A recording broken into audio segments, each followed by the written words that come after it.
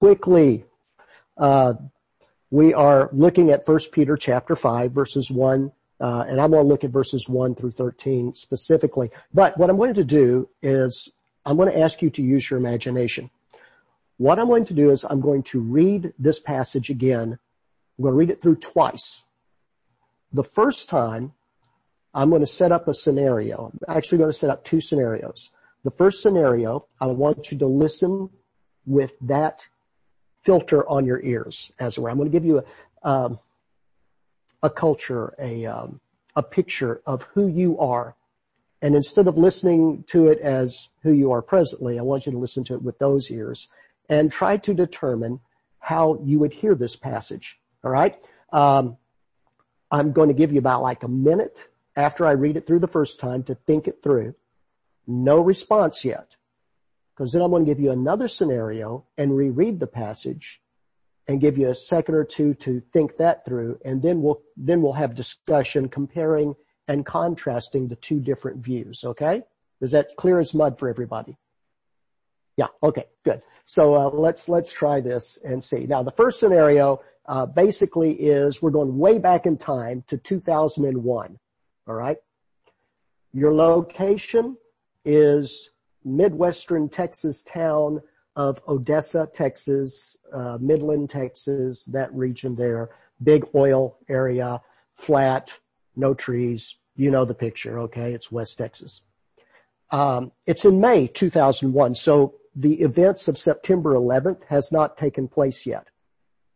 You are a member of a church that is a mega church.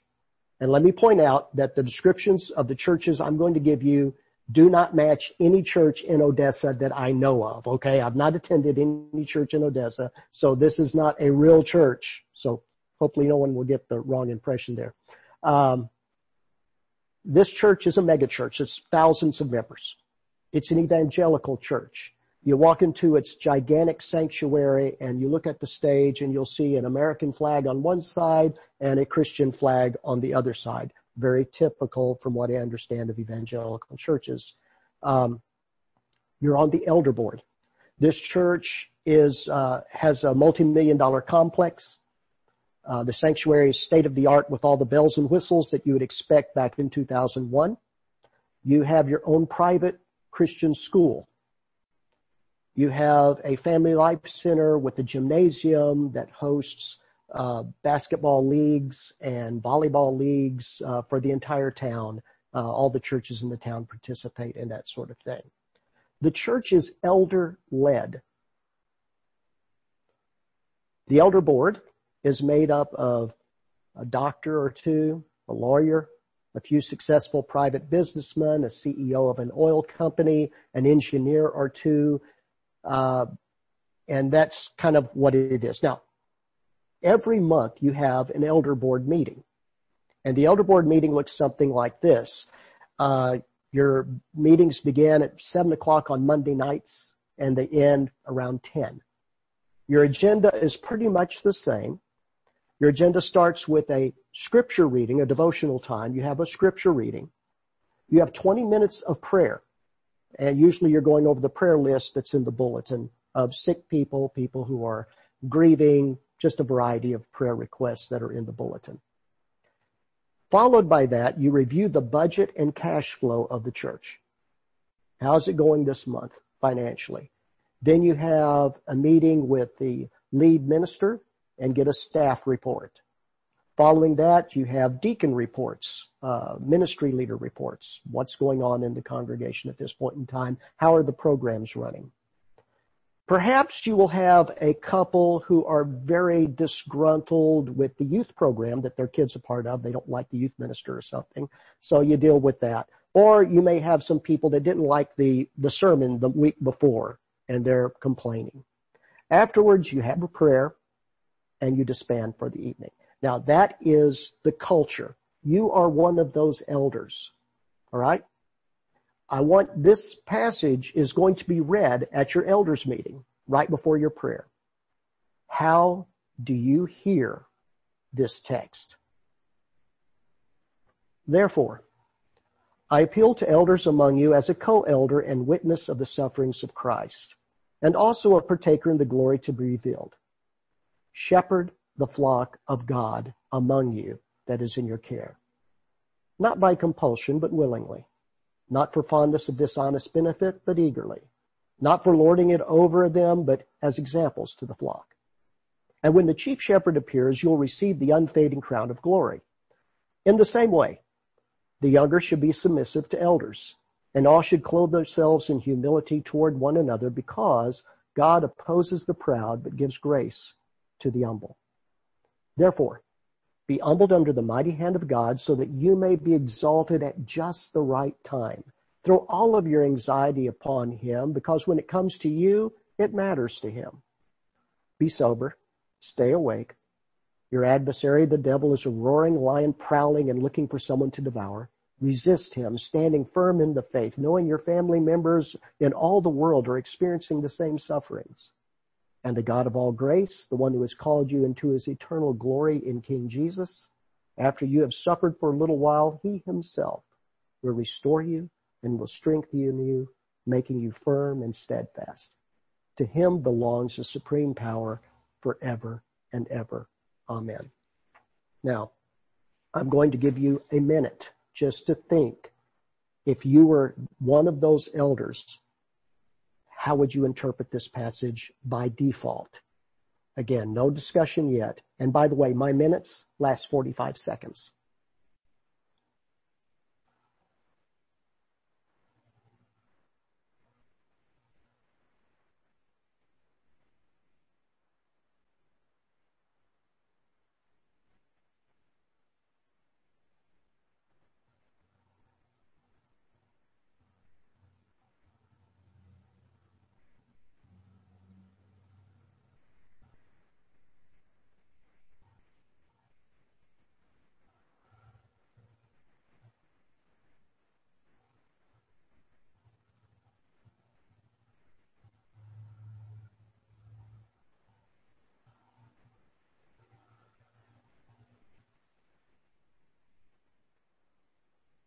All right.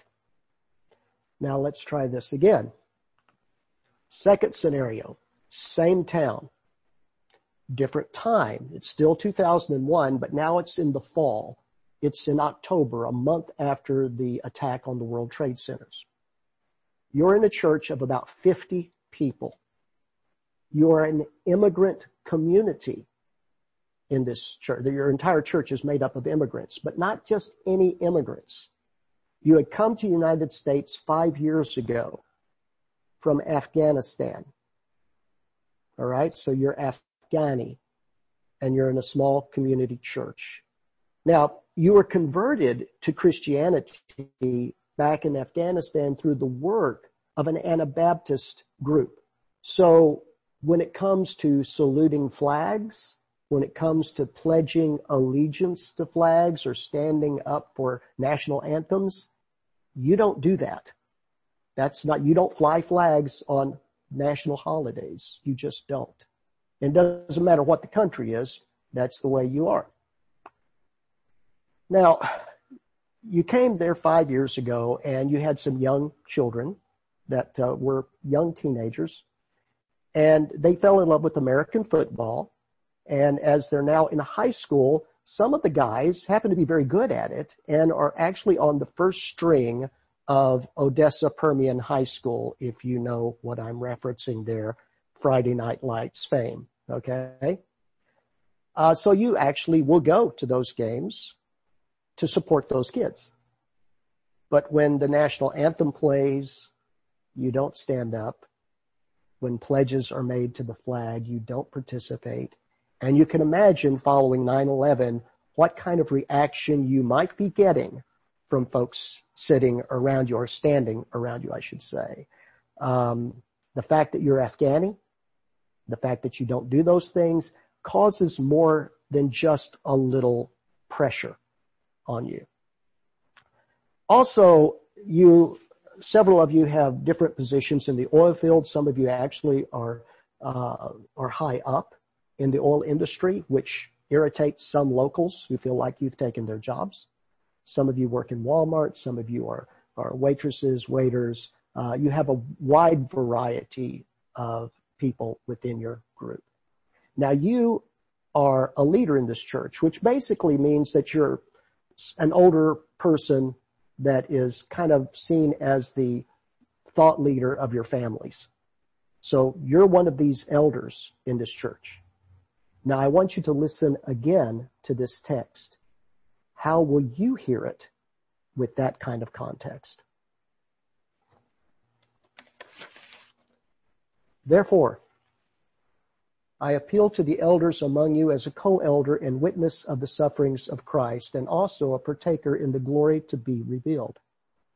Shepherd the flock of God among you that is in your care, not by compulsion but willingly, not for fondness of dishonest gain but eagerly, not lording it over them but as examples to the flock.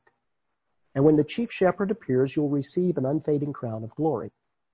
And in the same way, the younger should be submissive to elders, and all should clothe yourselves in humility toward one another, because God opposes the proud, but gives grace to the humble. Therefore, be humbled under the mighty hand of God, so that you may be exalted at just the right time. Throw all of your anxiety on him, because when it comes to you, it matters to him. Be sober. Stay awake. Your adversary, the devil, is a roaring lion, prowling and looking for someone to devour. Resist him, standing firm in the faith, knowing your family members and all the world are experiencing the same sufferings. And the God of all grace, who has called you into his eternal glory in King Jesus, after you have suffered for a little while, he himself will restore you and strengthen you, making you firm and steadfast. To him belongs the supreme power forever and ever. Amen. Now, just a few seconds. I'm going to let you think about how you would hear this, and then we're just going to open it up, and you can tell me on the chat if you want to participate. What is the difference between the two understandings? How would you hear it? Are there any differences? Okay, so just a few seconds, and then I'll tell you when you can start discussing.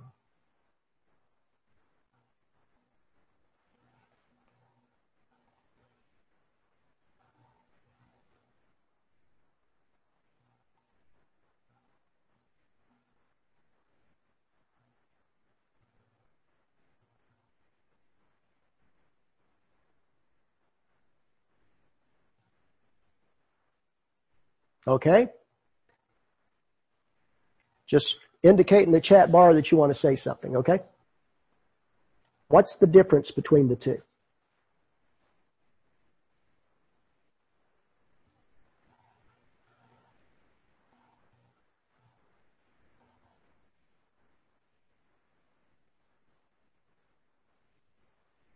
Okay, Jen?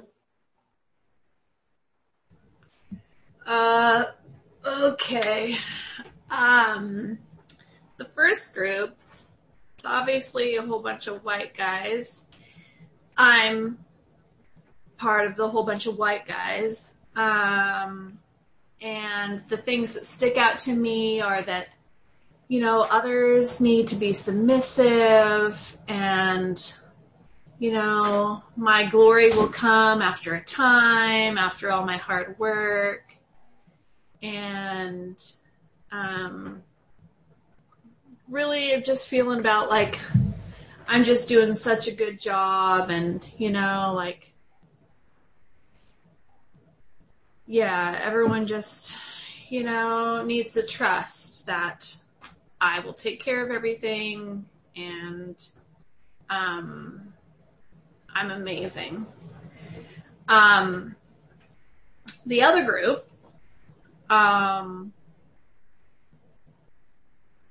wait, I want to go back to the first one. There's also a bit of separateness and hierarchy, and we know best. And okay. So in the other group,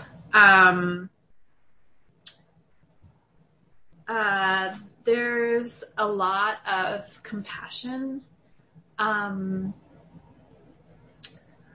As you tend to your friends and loved ones and other family members who have had hate spoken at them because they look different. They look like those who flew airplanes into buildings, or and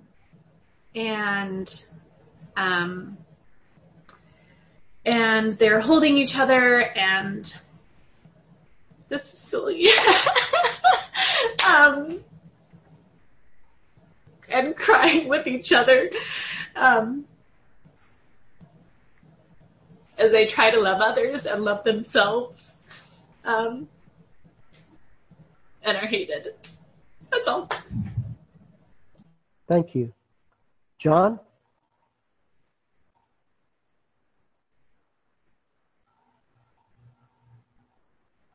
Can't hear you, John. Okay, can you hear me? Yes. Yeah, well, there have been no Odessa, but when you said that, I thought easily of First Baptist Dallas. I was a member there for a couple of years. And in my story, I went to Houston Baptist University a while after I was reborn in 78. And so I was on track to become a Baptist, Southern Baptist. And First Baptist Dallas, they celebrate national holidays like they're holy days. Good golly molly, Southern Baptists love the flag and they love patriotism big time. So I get that. I was on track to become a minister. If I hadn't done that, I was engaged. That was my second engagement. If that hadn't broke off, I probably would have been one of those elders, probably a CEO. I was thinking the CEOs think about, the way you cast it, physicians don't think about operating a gigantic enterprise. Lawyers don't. The CEO would. I would be that CEO. I could see myself in those shoes. I could not see myself in those shoes at all. That's kind of like, whoo. And so as I pondered that, I thought, well, then I thought about the beauty and the grace of the Word of God. The same passage is also available in the underground church in China, in Messianic congregations, in missionary outreaches all over. And I thought the Gideons, I love Gideons. And they pass out scriptures in hospitals and everywhere else all over. The same verses say different things in different congregations where they are. And that's just, it's kind of like, God, you're just amazing like that. And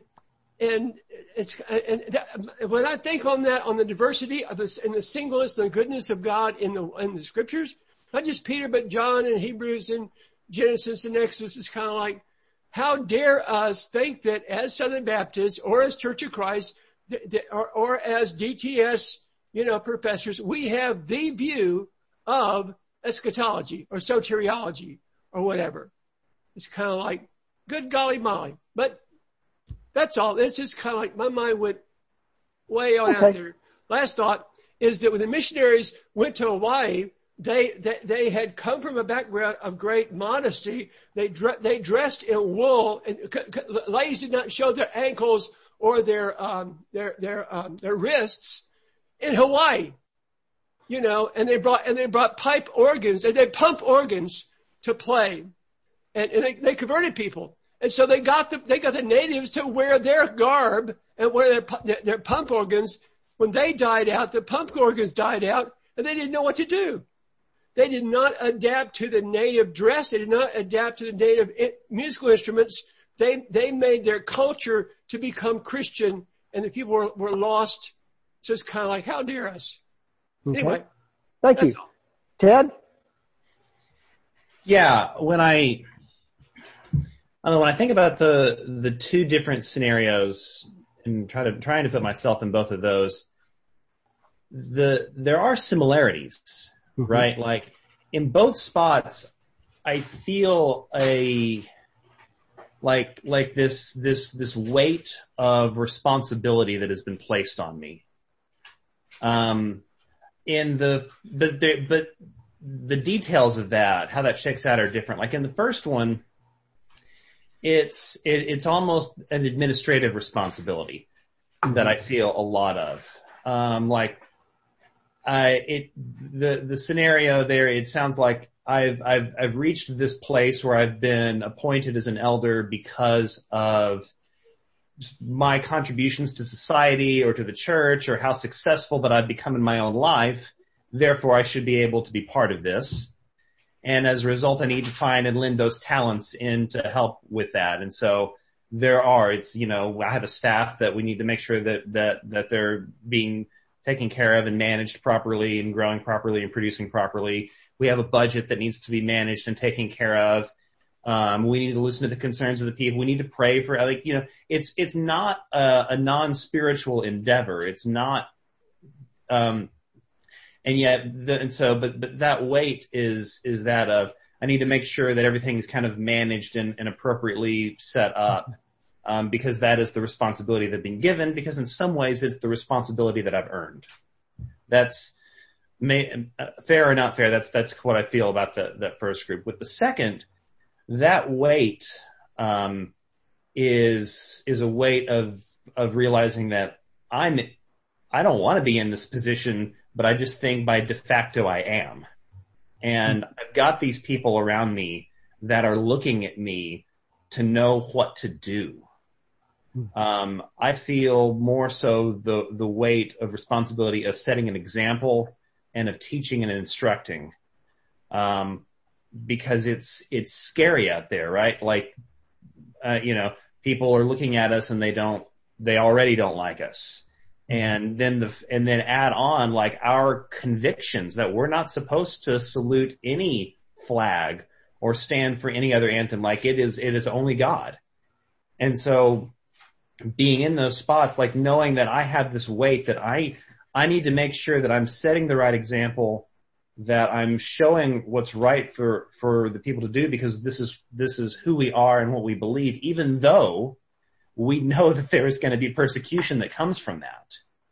And trying to protect as much as possible, try to support and love as much as possible, but to be able to, that's the weight that I'm feeling in that group. So there's similarities, but they're very different.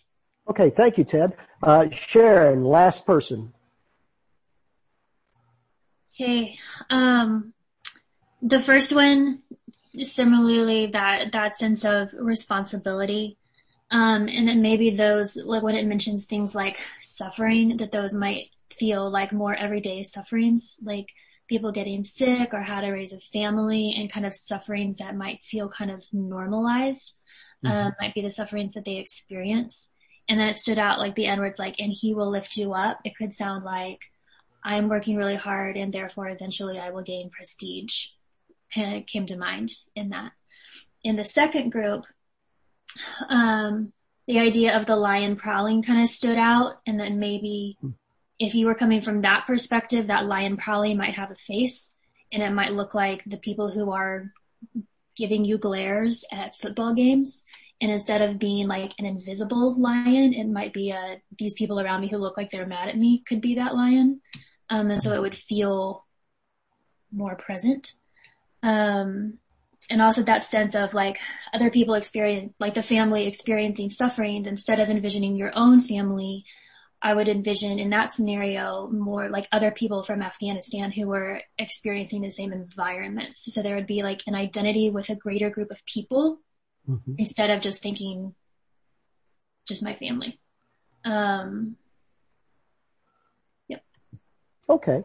Great. Thank you, everybody. That's some great stuff there. So let's take a look at the text a little more in depth then and try to go from there. First of all, let's take a look at 1 Peter from a bird's eye view real quickly. Just kind of give you a real brief explanation of how I approach a text. Thank goodness Charles gave me like 3 weeks before I presented this. So what I do is I'll take the book itself and read through it in one sitting.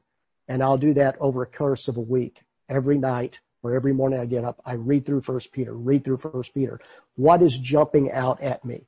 And what I try to do is find a point from which and a point to which in the letter. So what's the beginning and then what's the end? And are there any common things going on between the two that thread into the rest of the letter? Then I try to find the center part of that letter, which usually in first century letters, I won't go into the detail, is marked off by a special word, which is the word that's translated I urge. That's usually the center point of a letter. in first century context, not just Bible letters, but letters in general. Okay, I'm a geek. All right. I'll just lay it out there. All right. So Peter begins his letter with what I call a point from which, where he calls the recipients God's elect exiles scattered throughout the provinces of Pontus, Galatia, Cappadocia, Asia, Bithynia, and who have been chosen.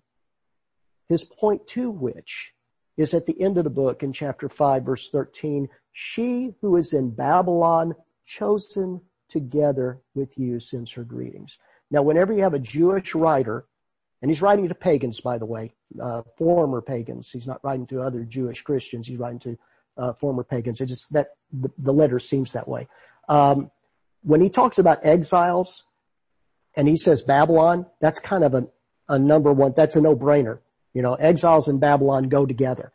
But in this case, Babylon is most likely Rome, where he is living. So we've, over the years, viewed this term exiles and foreigners as totally metaphorical. You know, it's talking about, you know, this world is not my home. I'm just a passing through. My treasures are laid up somewhere beyond the blue.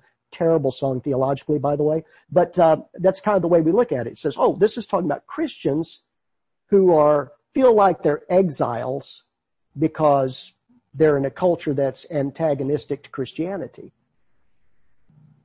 But it seems like the exiles are exiles out of Babylon. And there seems to be a growing awareness among scholars that what if these are not just metaphorically exiles, but they're really exiles too? What would that look like? Well, first of all, you need to understand that Rome has a problem in the 40s and 50s. It's called overcrowding. And one thing you don't want to do when you're the major center of empire is you don't want to have situations where people might want to revolt against you. And overcrowding, lack of services, lack of infrastructure, that kind of thing. And when you have a whole bunch of retired Roman soldiers living in your area, not a good mix. So they came up with a creative solution. Let's get rid of the veterans by honoring them with the task of going into a city like Corinth in Greece and reforming it into a Roman colony. You guys get this honor of creating a little Rome in this other part of the world. Oh, and by the way, because you're going to be taking over some of the structure, the authority structure, and they're going to be real thrilled about that over there in Greece. But when you do that, but you can't just send those soldiers, those former soldiers. You also need to send support personnel, generally non-essential workers, ex-slaves, slaves that might have caused a little bit of problem, weird cults that you really don't appreciate in Rome. So you send this whole group over there, and they start this Roman colony. They refigure this town. Well, the folks there aren't really thrilled that you're there, even if they are loyal Romans, because you're taking over some of their jobs and you're adding to the pressure of that town. Now, in the 40s and 50s, there was a guy by the name of Claudius Caesar, and he was very good at establishing all kinds of Roman colonies. He established 11 of them, and guess where the majority of them were located? How about throughout the provinces of Pontus, Galatia, Cappadocia, Asia, and Bithynia? So here you have a group of folks exiled from Rome, transplanted to a region where they're not appreciated, and you belong to a cult that's considered atheistic. You don't worship the gods. You worship this crucified criminal named Jesus. And on top of that, you're not patriotic. You don't say Caesar is Lord. You don't bend the knee to the statues of Caesar. So the Afghani group in Odessa is very much like this other groups in the region that Peter is writing. So we come to this passage. And I think Peter's addressing a group of shepherd teachers. They aren't some sort of board that sits and makes decisions for the group. They aren't what we typically think as a governing board. They're more familial, wise ones whose authority is more moral. And he tells them, shepherd the flock as willing, generous examples of service. And this isn't so-called servant leadership that so many people are touting out of Mark chapter 10. That whole passage, I think, is completely misunderstood. Jesus does not say, okay, guys, you need to be servant leaders. When they're arguing about who's in charge, and Jesus says, you've heard about the Gentiles, how they lord it over and their rulers like to be in authority. He says, that's not the way it is with you.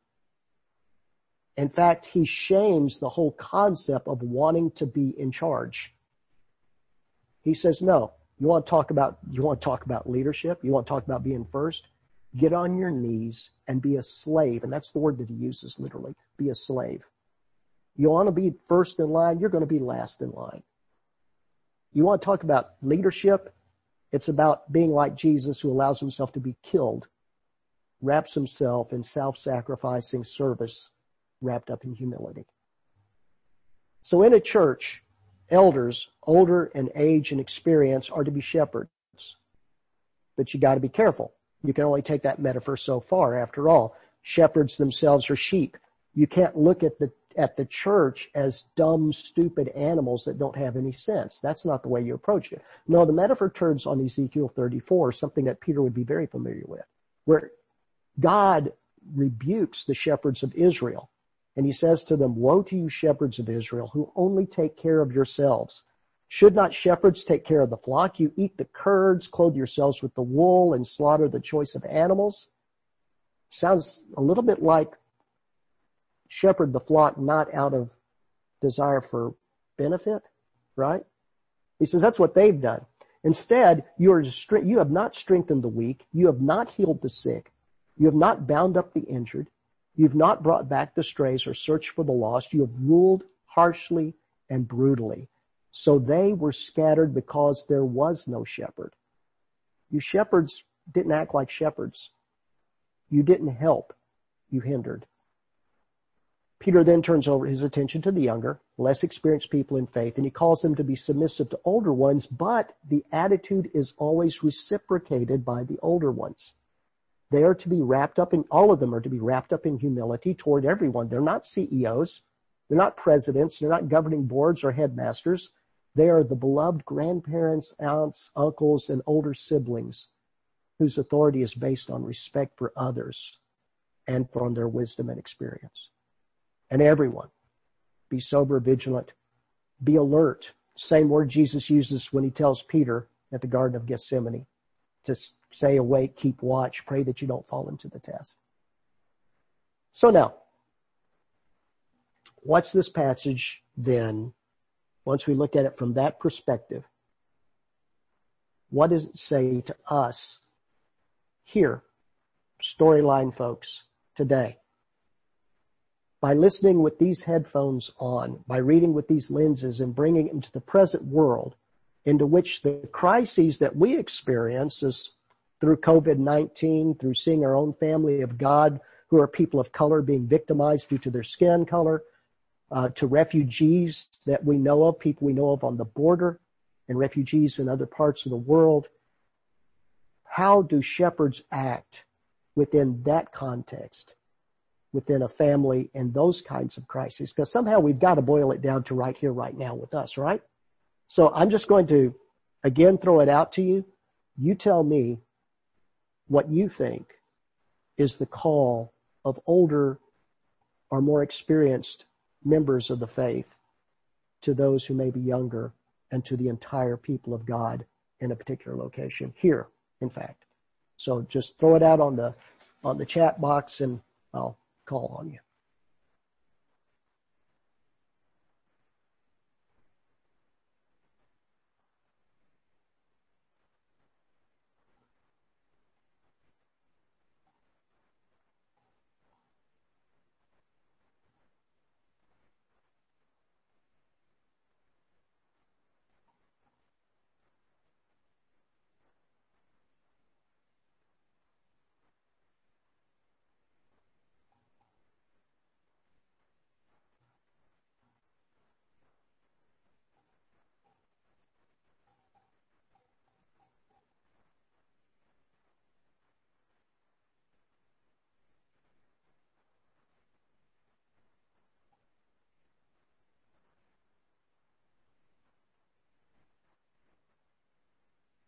Oh, John?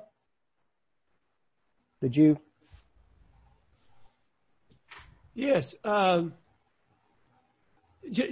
thought after what you said was, I've been in 12-step recovery groups for 30 years. And, what's beautiful about it is that it's the most level playing field I've ever been in, because everybody has a chance to talk. But they don't advise. They're real careful. Nobody gives advice. They share their experience, strength, and hope. They say it over and over and over and over and over and over and over and over again. So everybody, whether you're overcoming alcohol or drugs or codependency or workaholism or financial issues, you experience strength and hope. But people they're older have more experience. And they have more hope. And the ones who show up and keep coming back share more. And a person has got to be humble. But and when you hear several people saying similar things or the same thing or a story that resonates with your story, you take it away and you use it. You try it on. If it works, if you like it, you use it. If you don't, you don't. Oh, well, nobody's looking over your shoulder or checking your emails whether you did it. So, it's a very organic kind of eldership. But again, it's by sharing experience, strength, and hope. And the older you are, you have more experience and you have more hope. And you have somewhat more strength if you work the program. Similar things in Christianity. If you pray, the most prayerful people I know have the best to teach me about prayer because they've been there and done that. They've seen great answers to prayer. They've been through, often they have prayed their way out of horrible hardships, financial, relational, health situations. And I'll go, wow, I want to learn about prayer from you, not from that stupid book from some bozo that was assigned to do a Bible study on prayer. Tell me about prayer because you have been through the fire. You've been through the valley. You've been through the flood. That's how I want to learn about prayer. Okay. Anyone else?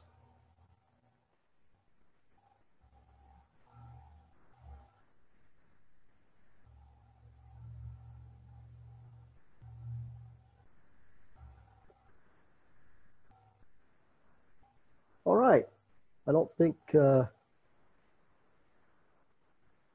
anyone has got anything else to add yet.